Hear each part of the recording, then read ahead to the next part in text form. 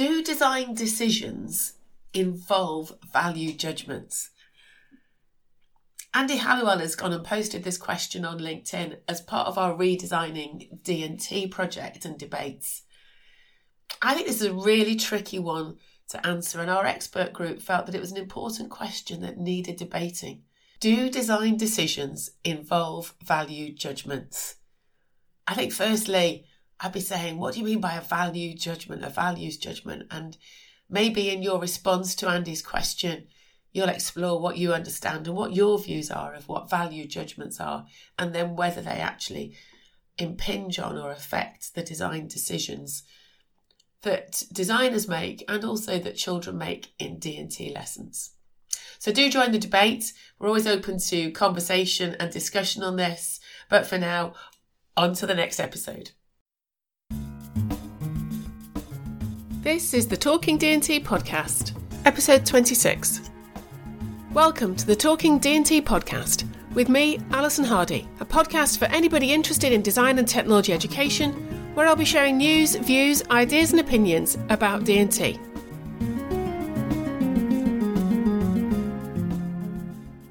If you've been listening to the podcast, you'll know that I have been working on the Learning to Teach Design and Technology book, the 4th edition. It's kind of a bit of a classic, I suppose, in the field of design and technology for those who are entering the field, wanting to become teachers. It's sort of one of the key textbooks. And the previous 3 editions were edited by Gwyneth Owen Jackson. And I have picked up the mantle from Gwyneth since she's retired. And I've really enjoyed the experience over the last 18 months of working with the different authors, sort of altering the shape as I see how it fits around how I think about design and technology and some of the changes that have happened to the subject since the previous edition was published in 2015. So I submitted all of the chapters a couple of months ago now, and we're working on a deadline for it to be published in September. And I'll put a link to the show notes to where it's now advertised on the Routledge website because it's available for pre-order. So that's my little bit of promotion over. But the stage that I'm at as the editor is giving feedback to Routledge on the book cover design. So I was originally sent through a suggested book cover design, and I noticed and I thought, I don't think this is any different to the previous edition, the 3rd edition. And when I looked, it wasn't. They just sent me that one. So I wrote back and said I didn't feel that that was the right cover any longer because things have changed in the subject. And also I feel a 4th edition should have a new cover. So then you start thinking, so what are the images that I think should represent the subject? What should they be that go on the front that kind of give a snapshot of what the subject is about? And I tell you, it's quite hard to think about it. So if you see the current cover, it's got 6 or 7 images, and I knew that some of them immediately didn't sit comfortably with me for a variety of different reasons. One, I felt that they were stereotyping the subject and the subject would move on. So, for example, there's a picture of a finger joint, and I felt, that's a bit... I know we do work with wood in materials and we'd look at joinings, but I just thought that was, to me, not quite the right image. There's an image of a roll of fabric, which I thought, come on, we can be a little bit more interesting here about the representations of textiles as a material in the subject. There's an image in the middle that I think I just don't quite understand what it is. So that's coming out. And there's some other things that I had some debates with different people about, whether we thought that these images were right. So that's led me to thinking, so what should be on there? So one of the things that I think is really missing from the front of the 3rd edition that I want to put in the 4th edition is an image of children working in design and technology. So I've had a bit of a rummage around on the internet to have a look at images to sort of see what are the pictures that are people putting out there about design and technology that have got children in them. And so I've picked a couple to send through to the publishers to ask them to discuss with the artist, and maybe we'll come up with some new ideas around children working as a group, whether it's modelling or sketching or working on some different materials, or whether it's a child working at a machine. And a typical image that you might see if you search for design and technology is a child working on a pillar drill or a jigsaw. You know, none of these images on their own, to me, fully represent design and technology, but in terms of the collage that will go on the front of the picture, of the book rather, I think they start to give a flavour. So I'm going to stick with some of the images that are on there, the 3D printer, the thermometer, the robotic arm, but also try and bring in some other ones to kind of give that holistic picture about design and technology. But as I said, one of the things that I'm really keen that features on the book now is a picture of some children doing a design and technology activity. So that might be a small group of children, as I said, sketching or modelling, and it might also be one child working on a typical design and technology piece of equipment. But having looked around on the internet and done that search for design and technology photographs and images, it starts to give you an insight about the visual representation that we send out about the subject. And I have often wondered about this when I look at posts from design and technology teachers that they share about the work that children have done or are doing, or images that for them represent the subject. And I sort of think, if you were external to the subject, what image would you get? And so some of it would be that traditional craft. Some of it would be that it's very high tech. Some of it would be that it's all very finished products. And all of those are essences, for me, of design and technology, but they are not design and technology. In terms of, you can't take those as an individual thing and see that as a representation. So then what it gets me to start thinking about is, if you are a D&T department and using social media and putting out images, do you represent design and technology through those images in its entirety, in its fullness?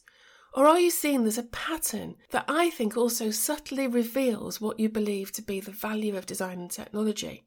So if you're putting out things that are high finished, high quality products, yes, they look great, and yes, they show the sort of work that some children are doing, but that is not the fullness of design and technology. I remember Bill Nicol talking to me some years back about a project that he'd done where he'd taken some images of design and technology work to a Year 9 parents' evening and showed parents images of work that children had done that was high quality. So I think they'd been working on the design of shoes. And so the pictures were of 2 pairs of shoes. And I may be getting this wrong, but this is how I remember it. Two shoes, fully finished. And then the other image was of a cutaway shoe, showing all the different layers, and it was a really rough model. And the parents were asked, which one would you rather your child was doing in design and technology? And pretty much the children picked the one where it was the 2 shoes. The parents looked at that, and it's a finished product, and were picking that. But when Bill then went back to them and said, okay, so this is what the children were learning by doing those different activities or producing those different products, and explained that in the one that was the shoe that was cut away, that they were modelling, experimenting, developing ideas, being critical and creative. Whereas the other one, that they were really kind of copying existing designs, the parents went for the half-finished shoe or the cutaway in the model. So that sort of shows to me is that images do represent our values, and they do reveal some of the things that we think about design and technology. But that an image can create a misconception about the subject. And so maybe sometimes we need to put images out there about the subject that do have annotation or a voiceover or an explanation. I've seen some really rich images on Instagram recently from different design and technology teachers of children's work, of sketches, and some of it's beautiful, some of it's got lovely colour annotation and so on, but some of it's really rough and ready. Excuse me. And I think that shows the fullness of the subject.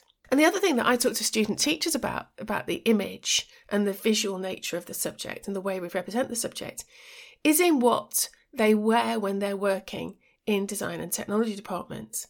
And this takes me back to some training courses I went on back in the 1990s. I went with my first head of department. We were working down in Gloucestershire, and we went on some courses that had been running about design and technology, because at that point the subject was very new as a combined unit of design and technology. And the course facilitator got us to think about what we wore in our lessons and also what we wore when we walked around the school.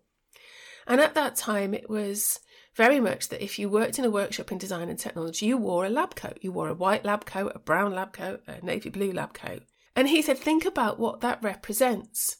And so lab coats tend to be associated at that point more with science. And is that the image and the association we want? I don't mean any disrespect to science here. But also, if you walk around the school wearing those, what does that say? And so, it also got me to thinking about, if you're working in a food room, what do you wear? And so, I worked with a great food teacher at that point, Tim, and he came from a catering background and would wear whites, chef whites. And again, that represents something in particular about the subject, that may be that it's leading towards careers in the catering industry or as chefs. But then we might look at some food teachers who might wear an apron that has different images on it, might be Cath Kidston and so on. And I kind of think that says something else about the subject around, is this a domestic, home-based subject? And again, I'm not saying that people are right or wrong, but I think when we take all of those things in their entirety and we use those to represent the nature of the subject, they reveal the wearers, the photographers, the person who shares the pictures, their values about the subject to other people who we might be wanting to influence and shape their views. Whether it's the pupils in lessons, whether it's their parents in the way that Bill was doing by showing different images, whether it's policymakers, whether it's governors, whether it's other teachers in the school, and so on.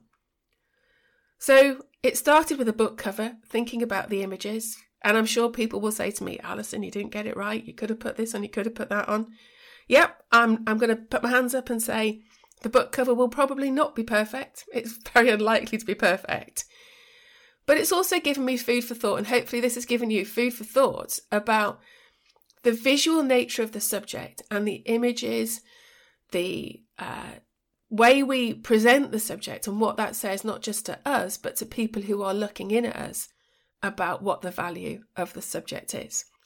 As ever, I'm interested in what people think, what you do, the choices you make, what you wear when you're in a design and technology room, or don't. I used to wear a fisherman's smock. I looked at what artists and other creatives wore, and some wore fisherman's smocks. That's what I chose to wear. It came with its own difficulties. But I'm always interested to hear and find out about whether you agree with what I'm saying or whether you have other thoughts about the visual representation of the subject. As ever, thanks for listening.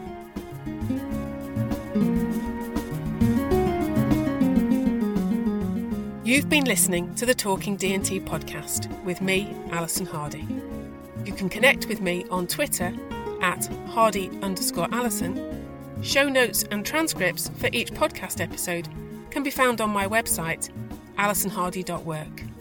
Thanks for listening.